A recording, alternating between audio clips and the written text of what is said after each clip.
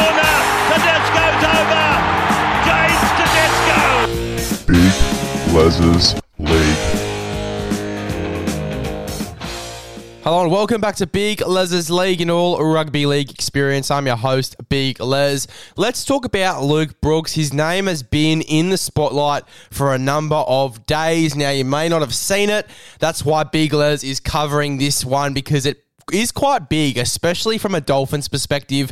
We'll get to that in a little bit, but let's talk about the first report that we got earlier in the week. Brett Kimmorley, he is apparently fed up with Luke Brooks and is reportedly going to drop him to reserve grade for the first time in his 185-game career. That is huge. Apparently, Luke Brooks is going to be playing reserve grade for the next few weeks. Joey has also said that Luke Brooks should probably leave the club. He said that the first time Luke Brooks had reports coming out about him, this is the second time now. I think if I was Luke Brooks, I'd sort of start to be getting the memo. Obviously, the Knights are on the table. I don't think they need him anymore. They've got Clifford, they've got Milford, they've got obviously Clune as well. So I think they're all right for halves. I don't think they're going to be looking for Luke Brooks.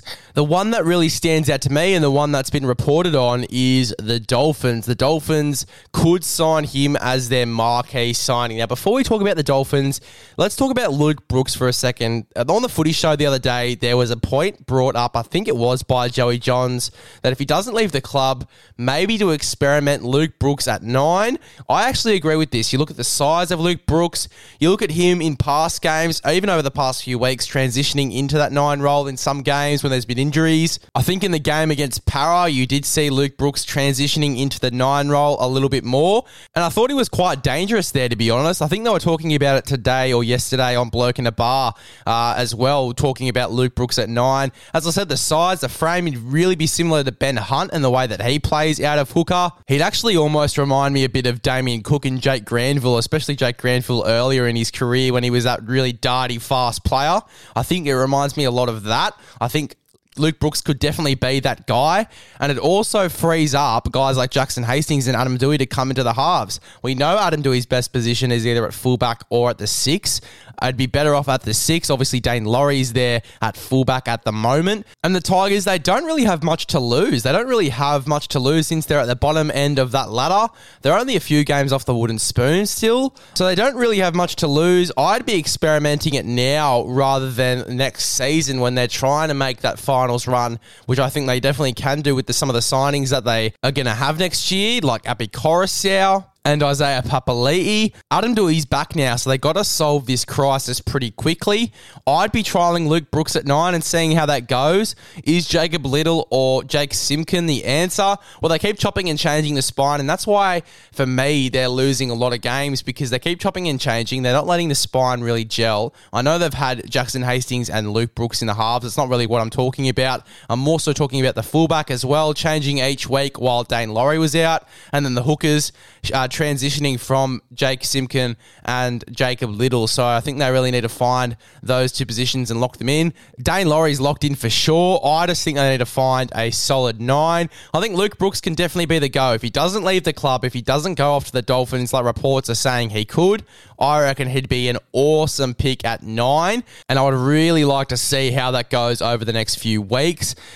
We go on to that Dolphins report. He could be going over there and playing 7. He could be their marquee guy, and that really does sound familiar for me. It sounds like what the Tigers have done to him in the past. Put him at the 7, tell him that he's the guy, puts a lot of pressure on Luke Brooks. We've only just had that pressure alleviated. I don't think he's going to want to go to the Dolphins and have that pressure put back on him to be the main guy, the marquee signing. It also depends for me if Cameron Munster's going up there, because I think that would take a lot of pressure off Luke Brooks to be the main guy, because we'd all be staring at Cameron Munster. What's Cameron Munster doing? And Luke Brooks could just shine in his own way, yet he'd still have to sort of control the team to some capacity. We do see it with Jerome Hughes. He's still that flary player, and it does work with Cameron Munster. So I think Luke Brooks could work with Cameron Munster if they both head up to the Dolphins next season.